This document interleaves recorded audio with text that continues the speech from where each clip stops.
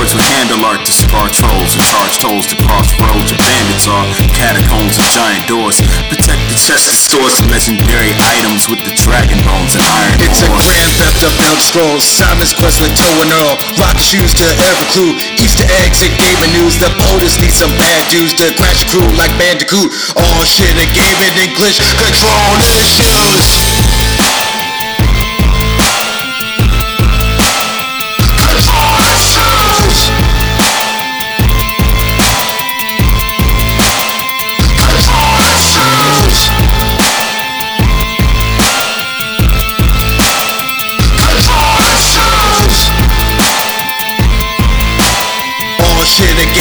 Glitch control issues. Yes, y'all. Yes, y'all. Yes, y'all. Liz Control Issues. I am the AMC. And this is A-Dub. You can find us at control-issues.com. You can also go to your podcast provider, whoever that may be. Look for Control Issues, download it, subscribe to it, rate it, review it, give us 5 stars. Head on over to twitch.tv/Control Issues Pod, where we put up gameplay from time to time. And you can also go to Twitter. My Control Issues is the handle. AMC, how you living? Living good. Sky's looking blue today, Dub. So we're getting there, getting better. Get the air quality's slightly. It's returning to a little bit better than what it was a week ago. Blue sky is almost foreign. Yeah, it's crazy. It's crazy to see the apocalypse come and go. It's like, oh, we're out of it? Okay, no, we're in the eye of the storm, and we're back in it. We're in the eye of Sauron. Yeah, other than that, life's been good. How about yourself, A-Dub? Yeah, just waiting for the sky to clear up so I can get my walks back in. And just working out, losing weight, staying busy, reading. Finished Space Chronicles, Neil deGrasse Tyson. Excellent read. Highly recommend. Moved on to The Art of Loish, sketchbook or whatever. Oh, Art in Progress. There it is. The sketchbook of Loish, Art in Progress. And that's very cool. I'm learning some things. Yeah, that's about it, man. Just trying to stay disciplined, trying to stay consistent. Hell yeah. Well, outside of that, A-Dub, because we got a whole lot of news, but what have you been playing? I've been putting some mean hours into Wasteland 2. I'm officially past the point where I left off before, and I figured out exactly what happened, which was I reached a point where I needed a particular item to fix a robot that would grant me access to this prison by, I don't know what means, but that's what seems to need to happen. But I never figured out what the next step was. So I swallowed my pride. I looked it up online. Figured out where I need to go, got the radiation suits to let me run through higher radiation. Made it to this new area. Now I'm just in brand new territory. So basically I'm in this canyon that's between where I was and where I want to go, which is where the part I'm looking for is. But this canyon is controlled by these monks, and they have these nuke grenades. They worship this giant nuclear missile in a silo as a god. And if there's any sign of trouble, they just blow themselves up. And it's like a huge explosion. There's a lot of collateral damage. So I think I forgot which Fallout game, but there was a mission centered around a group of people who worshipped, I thought it was a rocket, and then a guy rides on it as you fire it off. Oh, those were the ghouls who were trying to they were trying to get off of Earth and go to another planet. Yeah.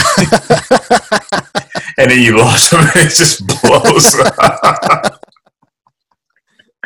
Oh man, that was classic. Yeah, so that was Fallout New Vegas. Yeah, I was gonna say I was trying to remember if it was New Vegas or not. Yeah, because there were giant ants outside. It's such good times.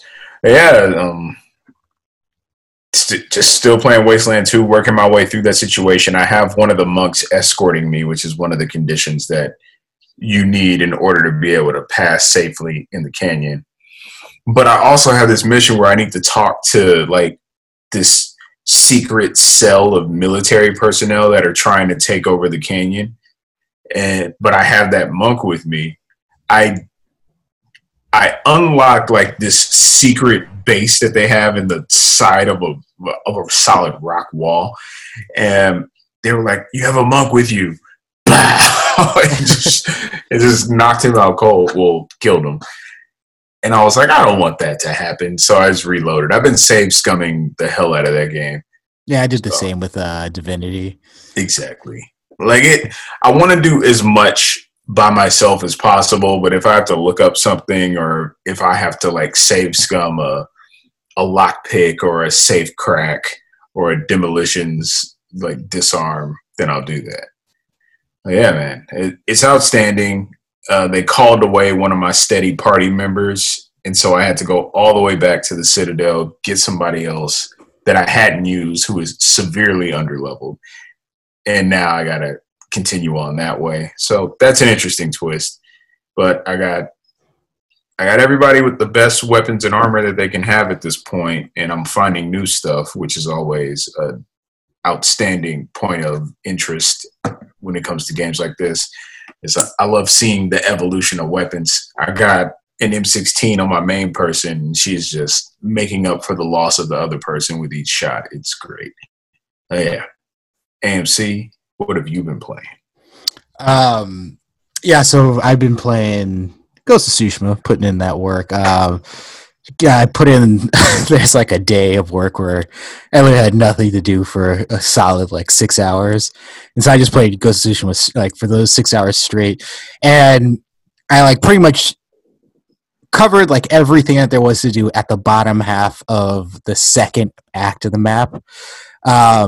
And so I was kind of like, fuck, like that was like just 6 hours, and I only did like this bottom half of this map, and there's still the top half and then a whole nother act to do.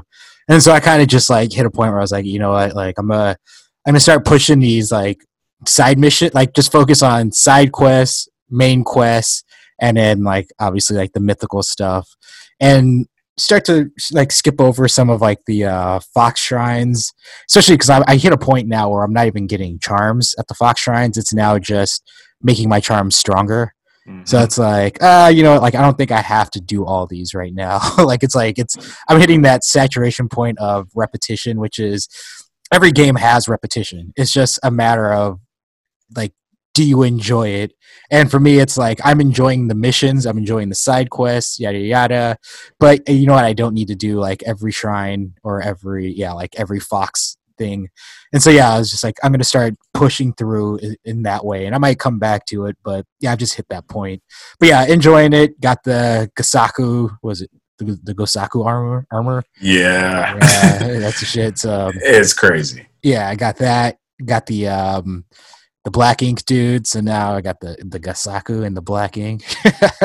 It's got the black with the gold trim. It's looking like a goblin out there. Yeah, exactly. It's got some other stuff, but yeah, the game is a shit, and not much more I can say about it other than I'm ready to beat it at this point. But yeah, let's get into it because there's so much to discuss. We had teased it last week. We say by the time we come back, we will have PlayStation 5 news. And so getting into the topic of the week. Topic of the week.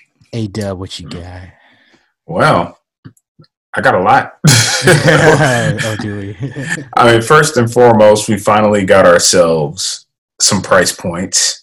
Yes. For the PlayStation 5, the standard and the digital. Yes. Standard coming in at $499, the digital coming in at $399. Woo! Pretty much what everybody expected. So woo! That's a sign of relief. There's no $450, but there's no $549 either. So yeah. It's like if you get what you expect. Yeah, if you get what you expect, that means you're not excited. If you get something worse, then you're angry. And so, yeah, that's where kind of the temperature is right now. Is we got what we expected, so beer. Yeah, I'm happy though because as I've mentioned, I haven't purchased a physical copy of a game since early in the PS4 generation, and so it's at that $399 price point. It's definitely sitting as the favored for me as far as what I'll probably be picking up. So yeah, I think it's awesome. So you have no attachment to your PS4 games. You're just gonna leave them in the dust. Well, most of them I bought digitally. So the ones I'd be leaving behind would be Bloodborne, Damn. Metal Gear 5, Witcher 3, pretty much everything I bought, like Fallout 4.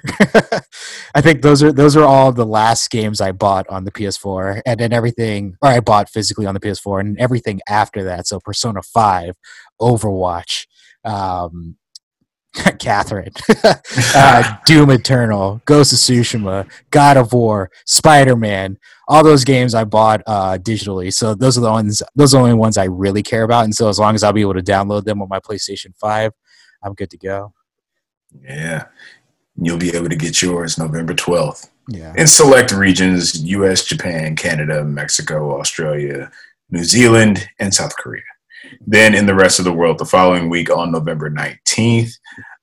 This showcase took place on September 16th. That was on Wednesday. And Sony said pre-orders will be up on Friday. So people went to bed.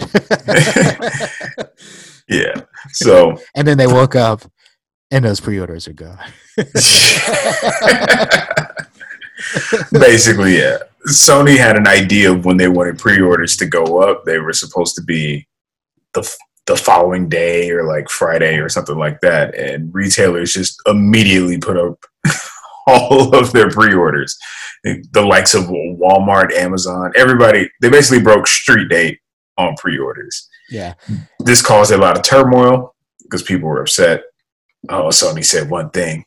Everybody doing other thing. Well, then, like, on top of that, so there's the whole thing with, as we had mentioned episodes back, where Sony said to current PlayStation Plus members, you can get access to pre-orders, give us your information, like basically sign up, and we'll let you know if you have that option to apply for a pre-order. And Dub got one of those emails. Exactly, but they didn't come right away. So then those people were like, wait, so what's up? Like, I thought I was supposed to get an email for these pre-orders. And then, like, so should I go out and just buy one right now? How do I know if I'm going to get, like, if I'm part of the program? Yeah. And then, so those people eventually ended up getting those emails. So then that segment was upset and then was satisfied shortly after. Yeah, because I got to tell you, man, that pre-order process reminds me a lot of how you get badges for Comic-Con. Like you wait until the specified time, you click the link, you're in a lobby, it has a timer telling you, like this one has a timer. I don't think Comic-Con had a timer, it just picked you at random. But the PlayStation one, it was like, all right, you're going to be waiting for an hour. Waited my hour, took me right into a room, picked what I wanted, put in my info, done. The only thing that was a little unsettling was I didn't get a confirmation until like the end of the day. So I'm sitting there the whole day like, did I do this? I went on and tried to pre-order another one, I guess. And it was like, no, we can't do that. So I'm like, can you do that because you can't do that? Or can you do that because I've already done that?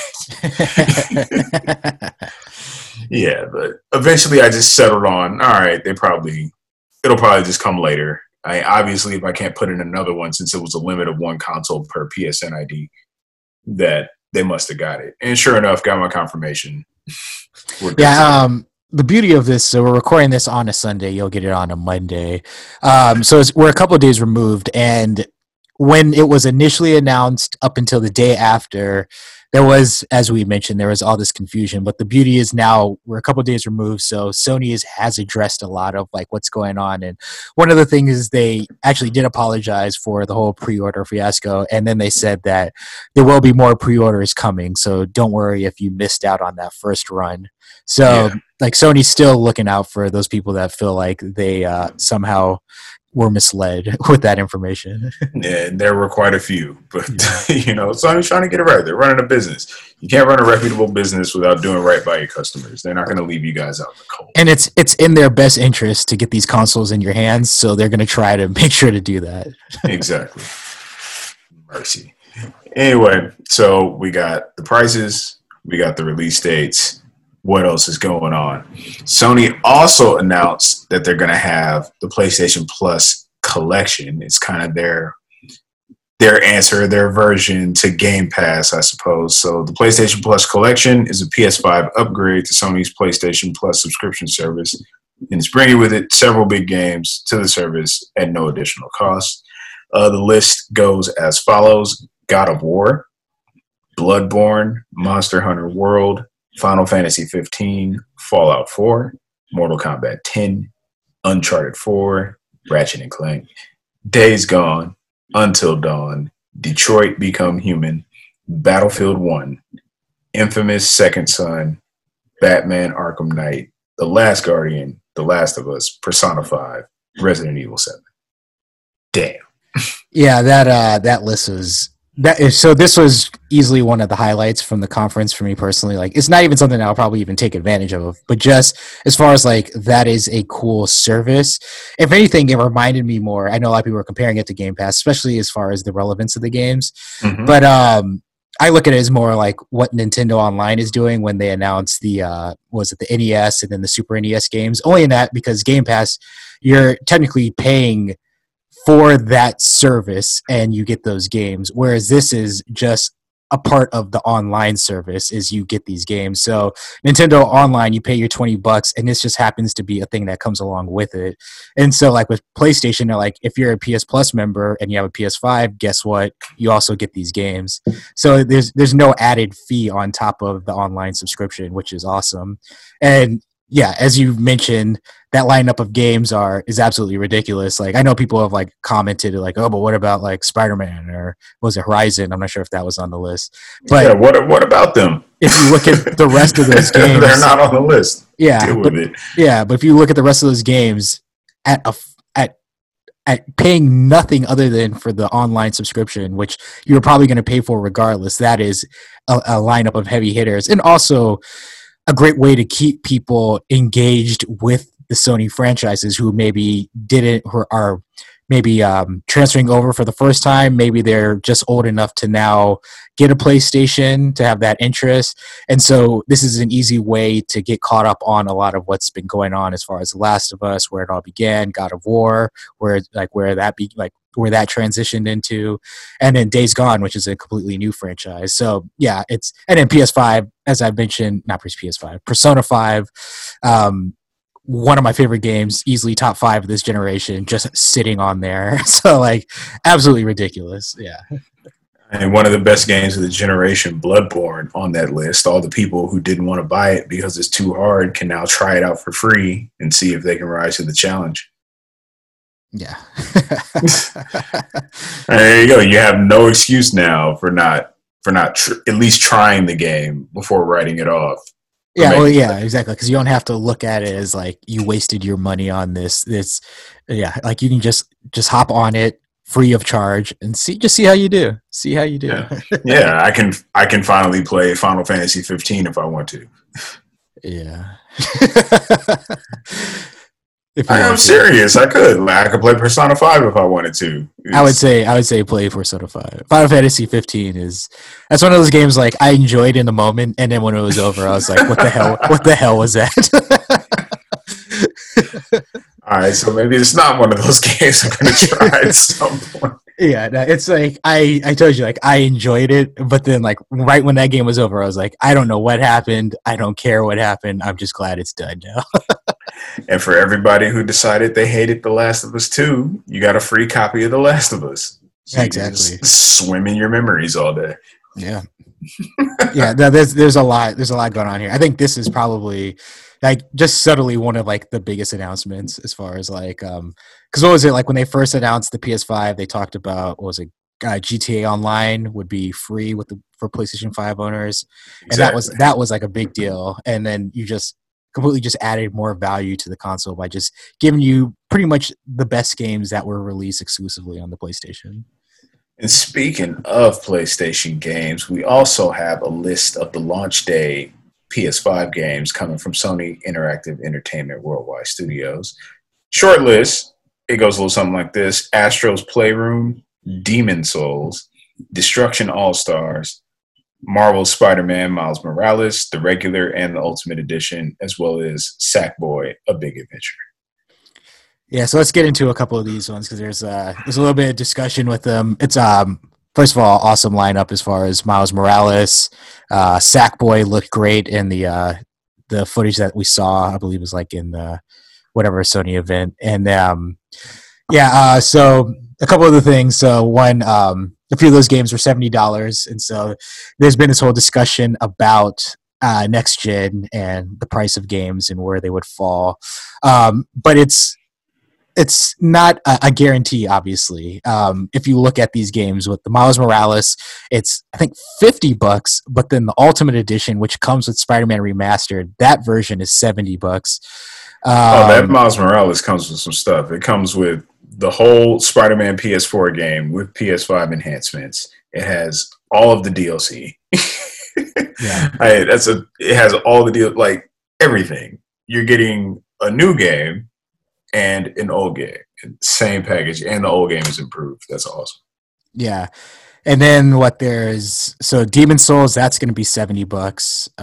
That deserves to be $70, especially for all the people who didn't buy it when it first came out, back when it had to be ported, and then finally got localized. And I think it only sold like a couple million or a few million copies. So yeah, pay up, suckers. You guys want to get in on the ground floor, pay what you owe. Yeah, I mean it's just one of those things. It's like some games are going to be $70, and if anything, what I like about this is that we might see. I know, like when Microsoft had their event, and like some of the games, they're like, oh, like this doesn't look like it's blah blah blah, like a big game and yada yada.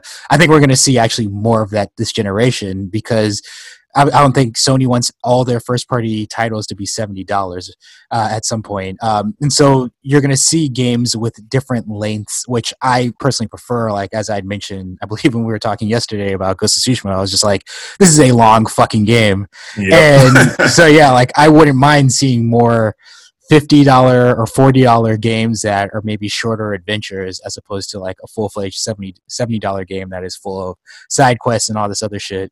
And so, yeah, like I like that there's going to be that it's not a guarantee that certain games are going to be $70, but it's a possibility. And so you will see that ideally as games show their differences in value, it'll actually make sense to the consumer.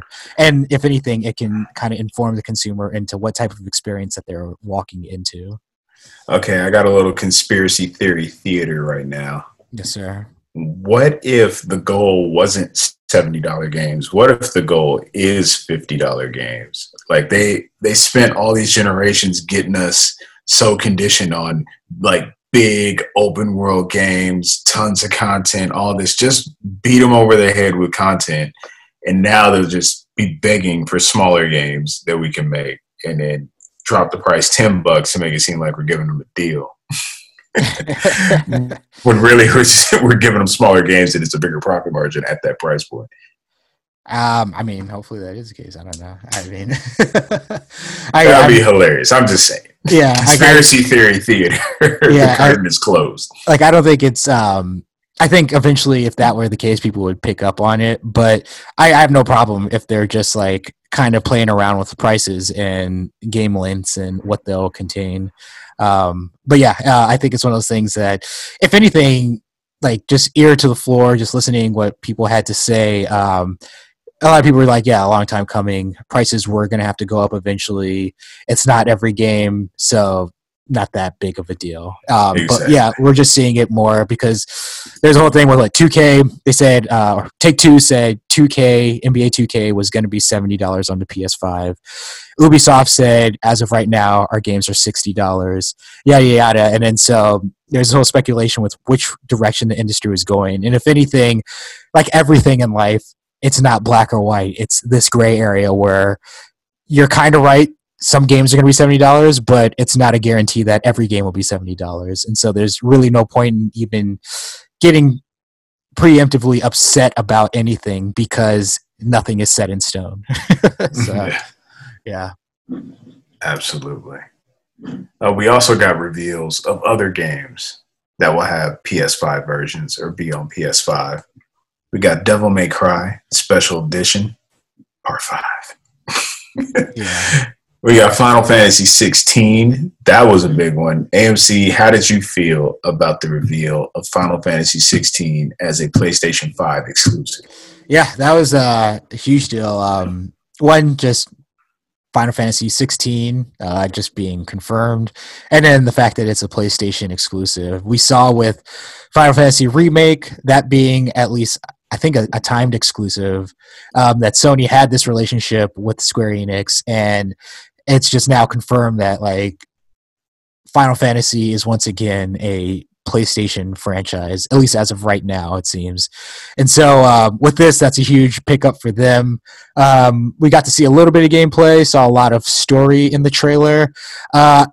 Here's where I'm at. Like, I don't want to. I think this is a great thing. The people who love Final Fantasy get super excited, get hyped, yada yada. For me personally, as I mentioned with Final Fantasy 15, there was something about it where I was kind of just like, by the time I was done with it, I was done with it. And when I heard the announcement of this game, I was like, oh, I'm kind of pumped because I'm hoping that this is going to be a lot like Final Fantasy Remake. Like, they're going to basically build off of that foundation and use that to make the next Final Fantasy game. For me personally, unfortunately, it looks like this one is building more off of the Final Fantasy 15 foundation, and that being that I saw a lot of the player like kind of doing like a forward dash and then striking in while in the air with his sword, which is a thing that you see common with Final Fantasy 15 and with Kingdom Hearts, and which are very similar games as far as how they play. And so this gave me a lot of those vibes. But regardless, whatever. Final Fantasy 16 coming to PlayStation, awesome. I know the people that love Final Fantasy are super hyped about this, and it's definitely how you open up your conference is with a fucking announcement that nobody was expecting, and that being Final Fantasy 16. So that was a very awesome point in the presentation. Yeah, man. As soon as you sent me the text, first of all, I was sitting outside in the patio area waiting for Wings to go, and I get the thing, and I'm just out loud like, "What? No way! This is huge!" So. Yeah, that news was a big deal, at least for me. I immediately got vibes of when the PlayStation announced that Final Fantasy VII was an exclusive. Like, it felt that big to me. So, yeah, and then I'm looking at the game. Honestly, I like the overall vibe of going back to the medieval kind of steampunkish style, the focus on the crystals. It looked like a proper Final Fantasy to me. I also just like the realistic, grounded tone of it all. But then there was the combat. Now, it looks like you're just playing as one character. You don't have a party. And the combat, it's an action RPG. You're like zipping and dashing all over the place, swinging on enemies with reckless abandon. I mean, overall, the spectacle and the animations are indeed very cool. It's just moving so fast, and like the illusion of the realism painted by everything else is shattered by the combat for me. So how did you feel about that, AMC? Yeah, it's kind of like just how I mentioned, like it gave me vibes of Final Fantasy 15, and yeah, as we've joked around with the Devil May Cries, it looked very much like a character action, like style of like combo, like I'm gonna jump in the air and do like a 10-hit combo and then dash and then come back. Like it gave me those, and so yeah, as I said, for me personally, and I didn't want to bring it down, but I was definitely like it looks like that. Whereas I don't know, just seeing how dynamic Final Fantasy VII Remake is, as far as like having an active battle while also being able to switch to turn-based style of combat, and then like using like being able to switch between characters and have one that's like a ranged character and then switch to Cloud who's like who's an in-fighter and things like that. Like it just Final Fantasy VII Remake seems so dynamic that like looking at this game, it just seemed like this is the Final Fantasy that like I'm not necessarily a huge fan of. Like everything that they showed me with the remake is the direction I was hoping that they were going. And if anything, because one of the things I wrote to you when we were just texting about it was, Final Fantasy 15 was one of those games that was just being developed forever. And so when they first announced this, I was like, oh man, like I don't know when this game is going to come out, especially if they're working on the other Final Fantasy 7 games still. But then knowing that it's with this style, it gives me like more belief that, oh, this is just being developed by a different studio. And so these are two totally different games in essence. So if anything, it gives me hope that the game actually does arrive on time and doesn't get like pushed back. Because I remember with 15, they did the whole, I believe it was Tim Geddes and Greg Miller. They had a whole event announcing the release finally of Final Fantasy 15, and they didn't even hit that mark. So I was like, with this one being announced, I was like, ah, shit, like I don't know when this is actually going to come out. But now that I know that it has that foundation and it's pulling from that game, I could actually see it coming out sooner than later. I hope so, man. There also may be something to that Devil May Cry comparison that you brought up earlier, because they hired Ryota Suzuki he's a former Capcom developer, and he recently joined Square Enix to work on a AAA action title. He's best known for his design work on Devil May Cry 5, as well as Dragon's Dogma.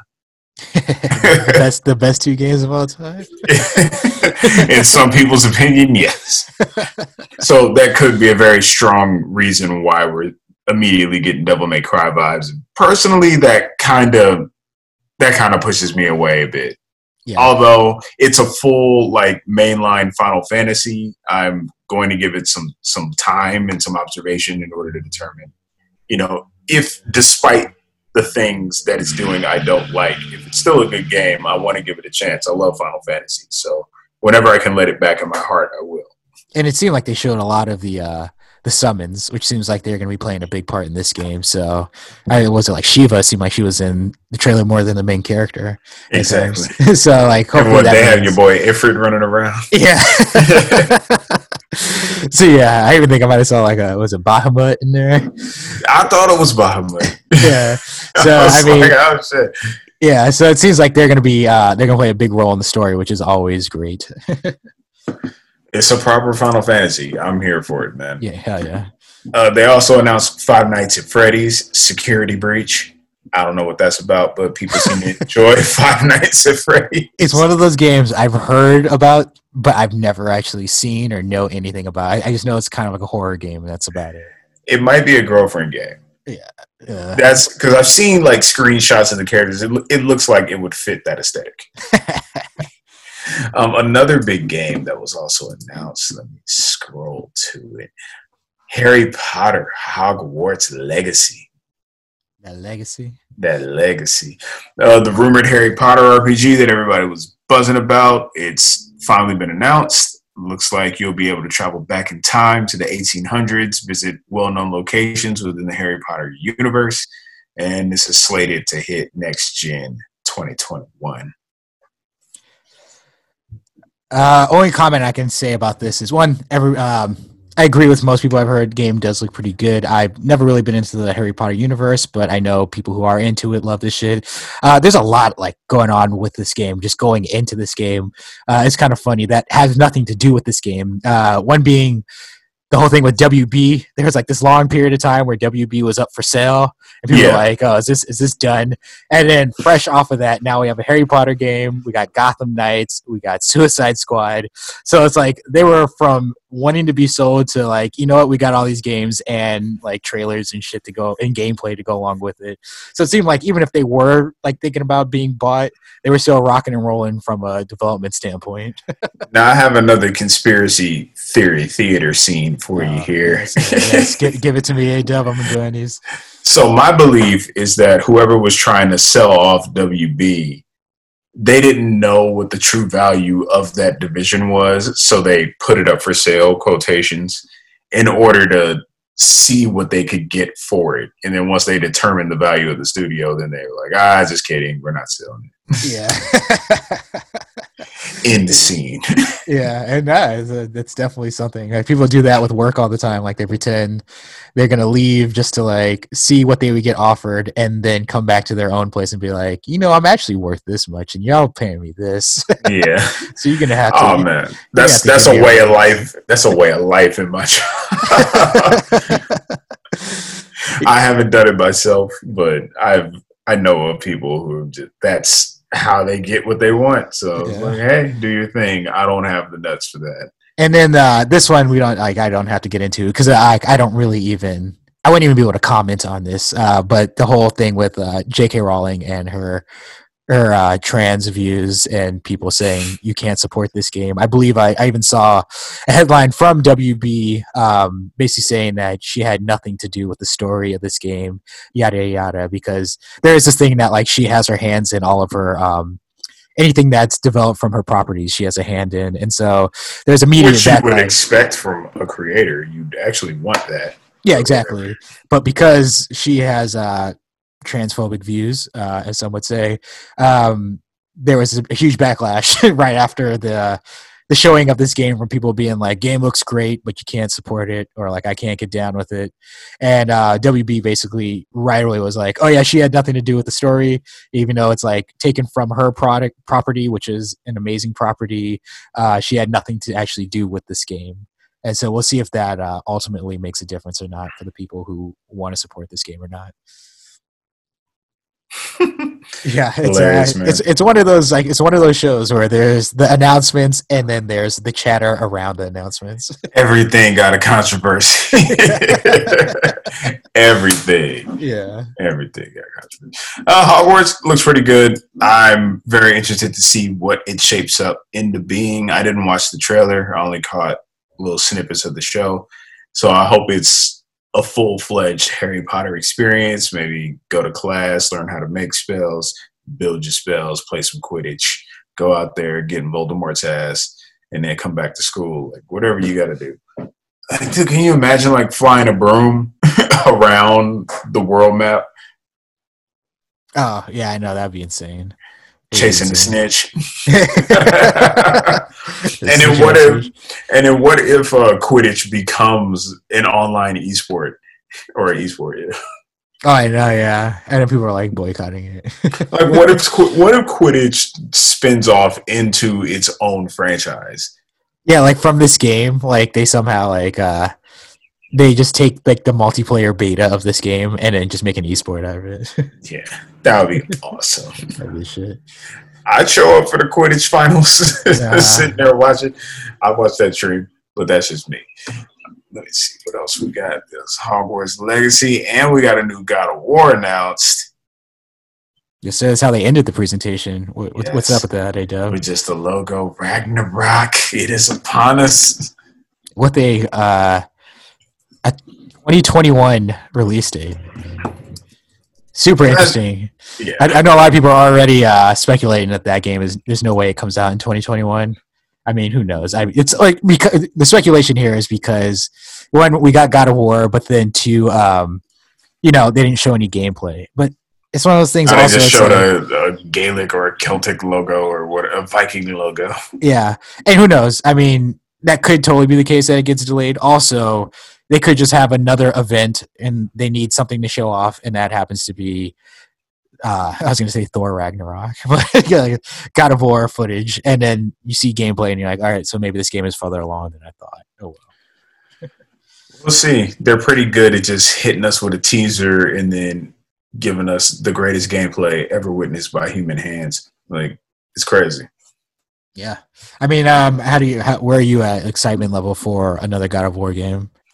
I'm not terribly excited about it because the 2018 one rocked my socks off enough to where I don't feel like I don't need more of that.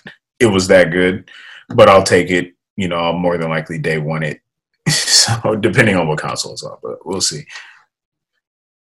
Yeah, I'm pretty much. That's where I'm at. I'm like, for me, yeah, it's like awesome. Another God of War. It's like I kind of sit in a place where it's like I'm almost like this. The window for me, the sweet spot is about 5 years in between like games, where like it's like, all right, I've kind of had enough time where I've kind of forgotten that game, and the excitement is now back to jump into that world. And so, yeah, 2021 is a little soon for me, but I mean, all I have to do is see some gameplay, and I could have my mind changed. See Thor show up. I'm just so tired of Kratos. Like, for real, man. I hope they Naughty Dog it. It just like kill him off. Yeah. Yeah, that would be awesome. Just kill him off, give it to somebody else. Yeah. Piss off all the fans. Yeah, exactly. How dare you take my Kratos? Yeah. I want my Kratos. Hey, make Black Kratos. The Mantis.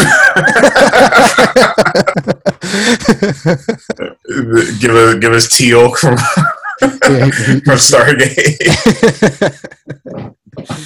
I'm just gonna go through all of his roles. Yeah, love that man's voice.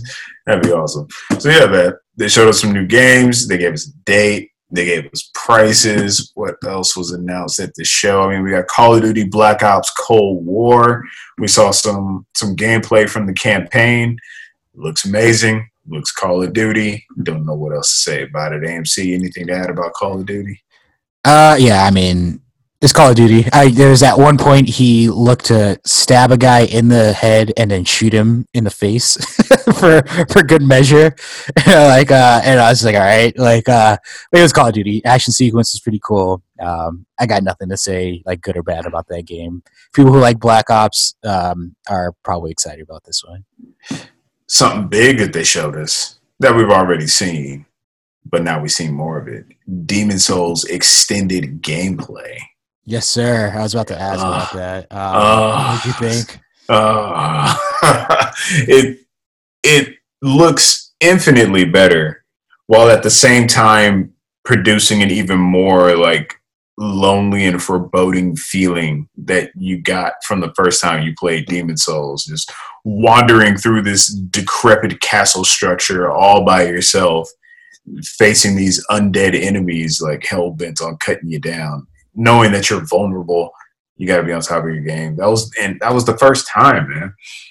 It just brings back so many memories. But exactly. Like I was just like I'd already mentioned in a previous episode. Like I'm kind of good. I beat Demon Souls, and it was so difficult at the time to beat that like I was like good with that game.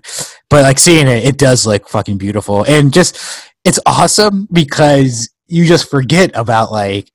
That was a thing in the Souls franchise. Like right when he walks up to that first enemy, I'm so used to games how they are now that when the guy's charging at him with his shield, I'm thinking Ghost of Tsushima, and I'm like, wait, he just like struck him? He just hit him and he just died? He didn't block his attack? Like I didn't have to like break his guard?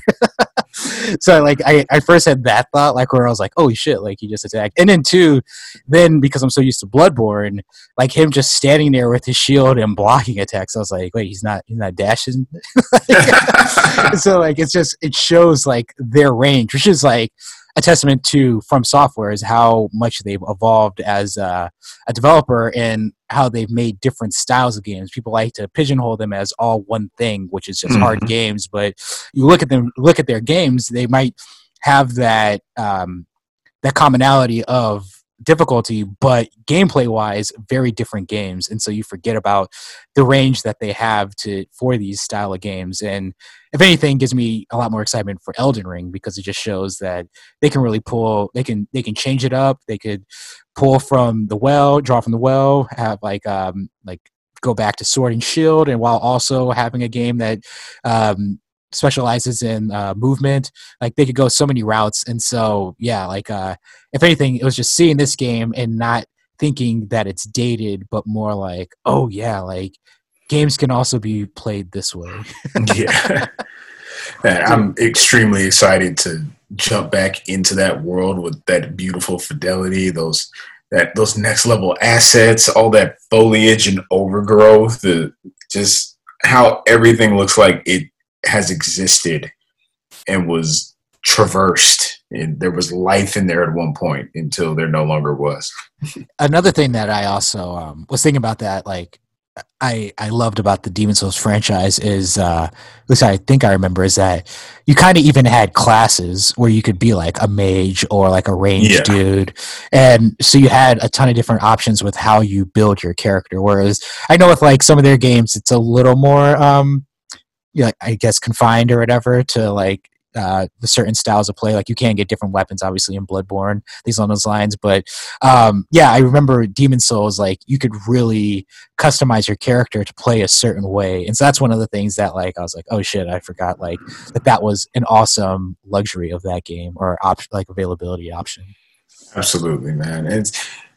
I don't want people to get the wrong idea either. If you watch that gameplay trailer, you'll see that the dude was just cutting enemies down one swipe, Just one, walking two up. swipes. Yeah. And I was thinking to myself, they really they got a decent level character there to show off the gameplay. I think they might have gone with the wrong kind of presentation on that one. Yeah, because he was just handling business. I was like, Even damn, with the man. glowing eyes enemy, it was like 2 or 3 hits. Yeah, I They're mean, like an execution. yeah, like oh, exactly. Because if you saw a glowing eyes dude in the other game, especially if they were like red or something, you knew you were about to get your ass whooped. I wanted to see a red glowing eyes dude in that, but the blue one was fine. Oh man, it looks so good. Yeah, because It you're does like, all the attacks. yeah, because you'd fight some of those glowing eyes dudes, and even if you had a heavy shield, you're taking damage when you're blocking some of those attacks. Yeah, it's amazing. Where he was just walking up, block, slice, done. Block, slice, done. Slice, And done. And then walk back into his position. Yeah. You died. Yeah. Oh man, yeah. Demon Souls looks outstanding. AMC, you got any other PS5 showcase details that I might have missed? A couple things. One, what did you think of the Miles Morales gameplay that we saw? It was unbelievable, dude. It was like, yeah, it looked just like the PS4 game, but there was just a lot more action going on. There was more destructibility. Yeah, it seems And- like a lot more like his suit's definitely more powered up in a way, and so you see that play out in like the combat, which is kind of awesome. Well, he has the Venom strike, and I guess they're taking that to a whole next level because I was talking to E Single about it. That's my brother Elijah. So I was talking to him about it, and it's like maybe because Miles is still a new superhero, perhaps he's still getting used to his powers. He hasn't really had the same revelation as Peter that you got to pull your punches, be more precise, don't kill people, like that kind of stuff. So maybe he's just really feeling himself, because if you'll notice, all the damage that happens to the bridge is as a result of his combat. Okay, yeah, makes sense. Like, yeah, he's like a little more. He's not refined as far as like the way you use your powers to be more precise. Yeah. Efficient. Yeah, interesting. And so yeah, he is like kind of like overcharging like a lot of his attacks. It looks fantastic because he is just handling business like nobody's business. Yeah. There's like things like hitting dudes in the air, coming down, slamming, huge blast, dudes start flying. Like it's like out of control. Electrified. Yeah, and then obviously like some of the scene moments, like the set pieces, like where he's pulling the two sides of the bridge back together, like a la the was it Spider-Man in the subway? Yeah. The subway trying to stop the train. Yeah, like all those moments. So yeah, it seems to have everything there. Like I was definitely excited about that. Reason why I bring that up too is going back, there was the big controversy, this having nothing to do with the presentation, but having everything to do with the presentation, and that being this whole thing with cross-gen. So you want to get into that? So it's been revealed by Sony that Horizon Forbidden West and Spider-Man Miles Morales will not only be on PS5, but they will also be on PlayStation 4. Yeah, so Just let that one Yeah, just let the- simmer in your skin real quick. yeah, if your heart didn't drop when you found that out before, now your heart can drop. I mean, okay, so I'll let you lead off on this one. Thoughts, everything, set it up. What do you with what Sony said before, and then this information? Yeah, do you want to set it all up? So as you guys know, we saw the first PlayStation 5 showcase back in June, where they led off with Spider-Man Miles Morales. They showed Ratchet and Clank, Gran Turismo, Project Athia, things like this, as well as Horizon Forbidden West to I think that was to finish the show off. It might not have been, but I think it was. I think it was, yeah. Yeah, but they showed all these games. A big thing about all the footage that they showed is that they said it was all captured on a PS5. Certain games like Godfall or like Ratchet and Clank, they had a PS5 logo, or somebody from the relevant studio was remarking of how this game is designed from the ground up for PS5. Fast forward, Sony does an interview where they say the infamous quote that we believe in generations, we have no interest of putting PlayStation 5 games on PS4. Fast forward to the September showcase, and we get this news of these games being on PS4, so people are calling Sony hypocrites, saying that, I guess they don't believe in generations and all this and that, because people were expecting all the games from the June showcase to be PlayStation 5 exclusives, which is what the media ran with, which is what consumers ran with. Everybody was on that. If you go back to the show, you'll see that the games that weren't confirmed to be PS5 exclusives say captured. They don't say PS4. They don't say PS5. But anyway, so here we are. People think Sony's lying, misleading. It's a lot of stuff. People trying to see if there's like legal grounds for this information. There's not. Yeah, it's always when people are upset. The next thing is how can we get them on this? Okay, so now how can we stick it to them? Yeah, so now I can go on my rant now that you've set all that up. Yeah, it's so interesting because so I was always one of those people that I never felt like it was that big of a deal if a game's cross-gen or whatever, especially the first couple years. You're not gonna get the games that are taking full advantage of the hardware in those first couple of years, and so it doesn't really make a difference with the Spider-Man thing. So when they first initially announced it, there's this whole thing like, so wait, what's the deal? And this is where I already started to measure my expectations as far as it being like a PlayStation 5 exclusive, or at least like what the game was going to offer as far as like a completely new Spider-Man experience, or is this going to be kind of a bigger version of the previous Spider-Man game? And I believe it was Insomniac. They said that this game is bigger than DLC because there is that, I believe it was a guy who wasn't a developer at Insomniac who said like, oh yeah, this is basically like big deal. This is like a big DLC. And Insomniac was like, no. This is a game. This is not DLC. This is a full-fledged Spider-Man game. It's not Spider-Man 2. It's definitely an in-between game, but it's a full game that's going to have new gameplay and things along those lines, but it's not going to be that big of a leap as far as being considered the next installment in the Spider-Man franchise as far as Spider-Man 2. And so we knew that at that point it was going to be building off of the original Spider-Man game. And then so once it comes out that this game is actually going to be cross-gen, it's like, yeah, it makes sense. Also, I've seen, this is not my point, but it makes total sense, is they also look at it sales-wise. Spider-Man, I believe, is it the biggest as far as like PlayStation 4? It like sold the most as far as a first-party game. I think it might still be out in front. Yeah, and so but The Last of Us 2 may have caught up by now. Ghost of Tsushima is probably on its way. Yeah, I don't know, but so you look at it, and Spider-Man being one of its biggest sellers, why not make it available on both consoles? And basically lose those sales for the people who aren't going to immediately hop on the PlayStation 5. So it makes sense because it is a game that is for a wider range audience. You see a game like Demon's Souls, that is for a very specific group of gamers. And so you charge $70 for that game, you make it a PlayStation 5 exclusive, you do all that stuff because those people will get it out on day one. Yeah, those people will go out of their way to get that game on the PS5 and pay the extra money. Spider-Man, on the other hand, it's a game that's for a wider range audience, younger people and older people, yada, yada, yada. So that's going to be your moneymaker. So why not make that available on both consoles? So it makes sense to me. Also, there's this whole thing with cross-gen. I know when AW brought up the story with the Series S thing and people being like, if it's not as strong as the Series X, that means it's going to hold back all the games. And it's like, two things can be true. It can, one, maybe limit, but at the same time, it doesn't necessarily mean that the games will be bad.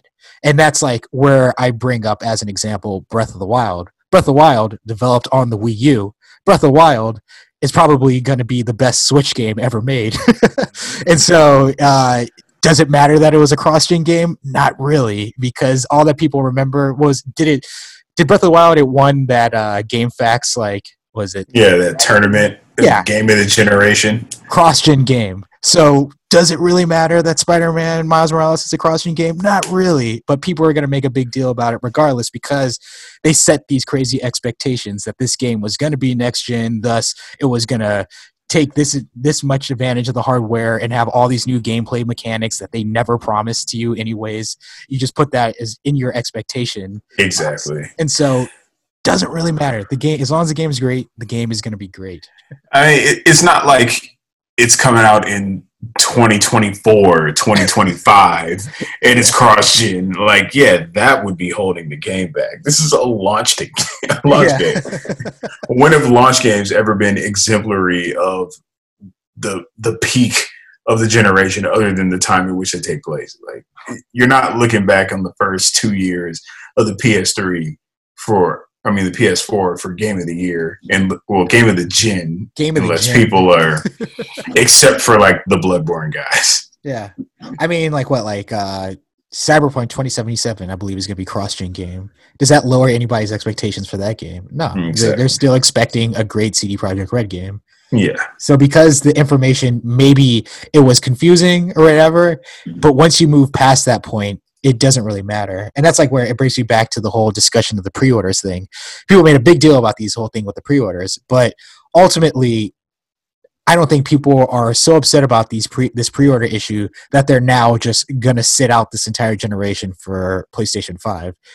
When they get their hands on it, they'll completely forget about this whole pre-order fiasco. So I don't know, man. There are some people who got some strong opinions about it. Yeah.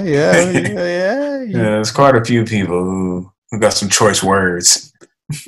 Let's hear it. So we got Troll of the Week. Troll of the Week. These people are coming sideways at PlayStation 5 for their misleading messaging. First troll says, so no point of buying the PS5 at launch. If they didn't have a solid lineup of exclusives, they should have waited more to launch the console. Damn. Console should have been delayed so they could have exclusives for you. Next troll says, remember when you bought a next-gen system for new exclusive games? It's gone the way of the dodo. The dodo. The dodo. That's for showdown. Next troll says, lame. Next troll says, this is garbage. Another troll says, I wonder what all the Sony people who were shitting on Xbox for the cross-gen approach have to say now. Yeah, I will say the people who are upset are definitely the people who got humbled. A lot of people who are giving Microsoft shit for saying Halo will be cross-gen, yada, yada. Nah, they're kind of... They're eating their words right now. Microsoft came out way ahead of time and said that for the first few years of the Series X, they're not going to have Series X exclusives. Yeah, exactly. So they told people what to expect from the get-go, so this Halo news shouldn't have shocked anybody. Yeah, but the PlayStation people still jumped on it and were like, oh, your game's going to be last gen. That means it's not going to be good. And it's like, wait a second, what about Miles Morales? It's like, oh yeah, wait a second. Oh wait, you know what? That's different. that's Sony's fault. And in fact, I'm going to look into legal grounds to sue them on it. I think the thing that people are missing is another comment within that interview with the comment that they already take out of context, where Sony said they're going to keep supporting the PS4 and they're also going to support the PS5 with exclusives, which they're doing at launch because there are PS5 exclusives and then there are cross-gen exclusives. Yeah, I believe they also said both things are true, so they didn't lie to anybody or mislead anyone. Yeah, I think Sackboy was another one of those games that's going to be cross-gen, which once again makes sense. Sackboy, a game that appeals to younger and older audiences, so why not make that available to everybody? Exactly. Yeah, Sony's not lying to anybody. It's just people ran with their imaginations, and now that reality is slowly coming together, it's not matching their picture of what they thought it would be, so they're calling shenanigans, which is dumb. Yeah. Anyway, next troll says, "Damn, quite an about face. Mouth breathing fanboys caught with their pants down. I'll play these games when they're $6.98 on Steam." Next troll says, "So definitely no need for a PS5 then." They saw all those games and were like, yeah, I'm good. Next troll says, lost cross-gen cuckery." Oh, now you cucks. You're cucking out. Cooking out that cross-gen. At that cuck out. Oh, man. Next troll says, "But Sony believes in generations." Oh. Well, I'll wait for it on PC. Oh. Next troll, "I'm almost feel bad piling on. Best to just sit back and watch the meltdown." Oh. And the final troll says, "It was a good show for gamers, but a bad one for fanboys." Yeah. that's my favorite comment, because that's the one where I'm like, yeah, that sums it all up right there. Because like I watched it and I was like, oh hell yeah, all these great games coming out, and then I went online and there was like, oh, all these fanboys are pissed off. Yeah. So, whatever. Console wars never end, my friend. Yeah. Well, now it's like it's a console war with your own country. It's an insurrection, if you will. Yeah. You promised us. There's just nothing people can agree on anymore. Yeah. I remember when we used to come together around games, celebrate. Yeah, it's sad, but whatever. I mean, we're past it now. The console will be out. There are a lot of people, as I said, there are a lot of people who are humbled in this process. There are the people who believe that the consoles wouldn't come out this year. Well, they're confirmed. So COVID didn't ruin that. We see the consoles. We actually saw the consoles, and now we got the dates confirmed. So they're coming out. They're going to be out in the wild. People believe that they couldn't be $500 or less. Yeah. It ended up happening. Yep. And then there's obviously all those hardware exclusive non-cross-gen haters, and all those people got humbled because if they want to play some of their favorite games, they might have to, play a game that was also available on the PS4. Oh no. Oh no. So yeah, I mean, ultimately, you look at that conference, I thought it was a winner. That, as we mentioned, the PlayStation Collection being one of the biggest news. We didn't even get into, because we've seen gameplay of other games, but definitely the game that I walked away with from this conference Deathloop is the one. Deathloop looks like it's the absolute shit. I cannot wait to get my hands on that game. So you're a Deathloop guy, huh? Oh yeah, it looks like it's doing something different while also being a first-person shooter. And it just, even down to the character, the tone of the game, it's right where I want it to be. And so, and you gotta support it because they got a person of color as the lead. So it's checking a lot of the boxes for me. Gotta vote with your dollars. I see you. And it's was it made by the people who did Dishonored?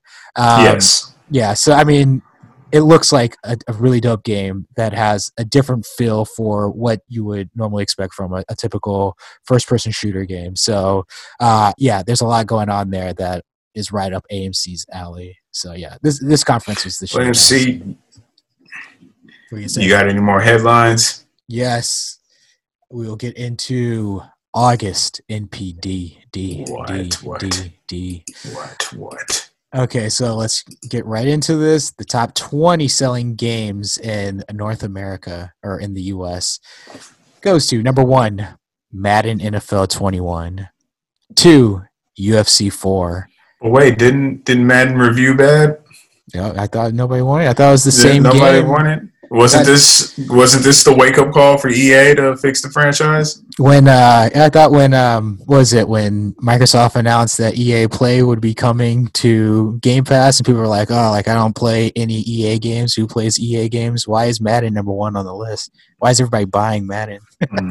But if that wasn't enough to show that people are supporting EA, number 2, a game that had advertisements in it, UFC 4. Number 2. Number 2. Wow. Yeah.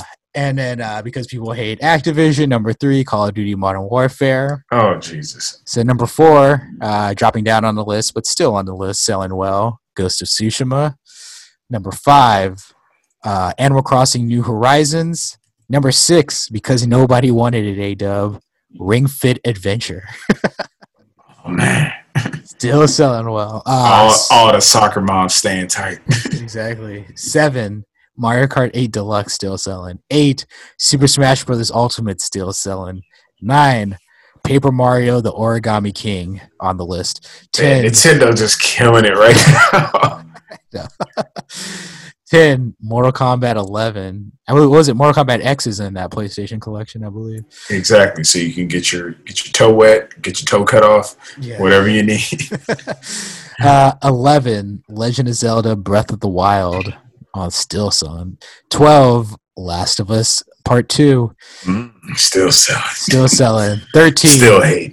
Yeah, Minecraft PlayStation 4 edition.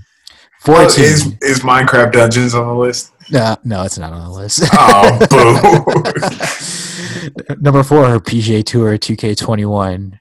15, New Super Mario Bros. U Deluxe still selling. 16, Super Mario Party still selling. Damn. 17, still selling. Tom Clancy's Rainbow Six Siege. 18, Super Mario Odyssey. 19, back on the list, Final Fantasy VII Remake. And 20, Luigi's Mansion 3. No Grand Theft Auto 5? No Grand Theft Auto 5. Great observation. No Grand Theft Auto 5 finally off of the list. Either games are selling really well, or Grand Theft Auto 5 is slowing down. All right, let's do this. All right, so Madden NFL 20, some news here. Madden NFL 21 was the best-selling title of August with double-digit % dollar sales growth when compared to the release month of Madden NFL 20. So more people. So wait, it's worse. It's worse than the last one, but it's sold better. Yeah, double digits better.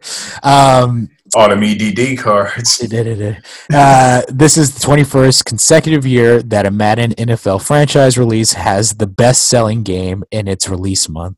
Madden NFL is the best-selling sports and third best-selling overall video game franchise in U.S. history. So they put out the same game every year. Bestseller, exactly. I hate to be that guy. I hate to say I told you so, but it's gonna sell as much as it always sells. Nothing learned, nothing gained, and the world keeps spinning. They'll get their glowing review on the next Madden when they make more changes than they normally do, and everybody will be back to normal. Exactly. UFC 4. UFC 4 was the second best-selling game of the month, setting a new franchise launch month sales record for an Electronics Arts published UFC title. Had advertisements. Final Fantasy VII Remake. Final Fantasy VII Remake returned to the top 20 best-selling titles chart 19 in August after finishing 41st in July. The title was featured at a discounted price digitally on the PlayStation Store. So people hopped on that. Good for them. Fucking good game from what I hear. Legend of Zelda Breath of the Wild. Legend of Zelda Breath of the Wild ranked as the 6th best-selling title on Nintendo Switch in August. Legend of Zelda Breath of the Wild has ranked among the top 10 bestsellers on Switch every month since its March 2017 launch, a period of 42 consecutive months, never placing lower than 7th. Legend of Zelda Breath of the Wild is the 10th best-selling game released on Nintendo platforms in U.S. tracked history. So just continues to kill it. Also, what about this game, A-Dub, is in common with everything that we've been talking about? Cross-gen title. Best-selling games so far of 2020. Number 1, Call of Duty Modern Warfare. Number 2, Animal Crossing's New Horizon. There it is. Number 3, Last of Us Part 2. Number 4, Final Fantasy VII Remake. Number 5, Ghost of Tsushima, just console exclusive. Number 6, Madden NFL 21, so debuted. Multi-platform. Yeah. 7, still holding on. Hopefully it'll make it out the entire year. Number 7, Dragon Ball Z Kakarot. There it is. Number 8, MLB The Show. Number 9, Mario Kart 8 Deluxe. And number 10, Mortal Kombat 11. Mm-hmm. And I'll run through the top 5 on each individual console. Xbox One, number 1, Madden. Number 2, Call of Duty. Number 3, UFC 4. 4, Forza Horizon 4. 5, Minecraft. PlayStation 4, number 1, Madden. 2, Ghost of Tsushima. 3, UFC. 4, Call of Duty Modern Warfare. 5, Last of Us Part. It says 1, but I'm going to say 2. Nintendo Switch, number 1. Who knows, man? That original Last of Us, Yeah, exactly. that remaster, after people got upset with The Last of Us 2, they probably went out and bought the first one in droves to vote with their dollars. Exactly. Nintendo Switch, number 1, Animal Crossing New Horizon. 2, Ring Fit Adventure. 3, Mario Kart 8 Deluxe. 4, Super Smash Bros. Ultimate. 5, Paper Mario Origami King. Last one here, hardware spending increased 37% in August 2020 when compared to a year ago to 229 million. Nintendo Switch set a new U.S. August hardware dollar sales record, besting the August 2008 dollar sales of the Nintendo Wii. Nintendo Switch unit sales volume more than doubled when compared to a year ago. So that's interesting. We're seeing that console sales still going up even with the fact that we have PlayStation 5 or next-gen consoles announced, and I mean, this obviously would have been before that, but getting close to the announcement of the launch of the new consoles, and yet hardware is still going up as far as spending, which is a good sign. And once again, it shows it's why you support the previous generation and don't just cut them off, because people are still buying those consoles, so why not continue to give them games to buy on that console? Exactly. There's still software to move, buddy. Gotta get that money. I mean, how many PlayStation 4s are out in the wild right now? Over 100 million. Yeah, so why not put out a game or two on there every now and then? That's a massive audience to just stop serving cold turkey. Yeah. Yeah. You got anything else, A-Dub, before we call it a day? I'm tapped out, homie. Any final words before we get out of here? The good times are upon us. We're getting the original PlayStation launch vibes. Like, we got Final Fantasy 16 exclusive PS5. Oh my God, it's getting crazy, son. Demon's Souls looks amazing. Miles Morales looks incredible. You know, we're gonna see more of Horizon at some point. There's just so much to enjoy, and it looks like people are enjoying it if the sales data is any indicator. People are out there buying stuff. People are out there playing stuff. Oh, just a quick story, just a quick hit. CD Projekt Red said that Cyberpunk is shorter than Witcher 3 because they looked at the data and they saw that most of the people who played The Witcher didn't even finish it. That makes sense. Yeah, they said. I feel kind of bad because I contributed to that stat, but it's not because the game was too long. It's just that the game didn't connect with me. I got to a point and I didn't care along the entire journey, and eventually it was just like I gotta play something else.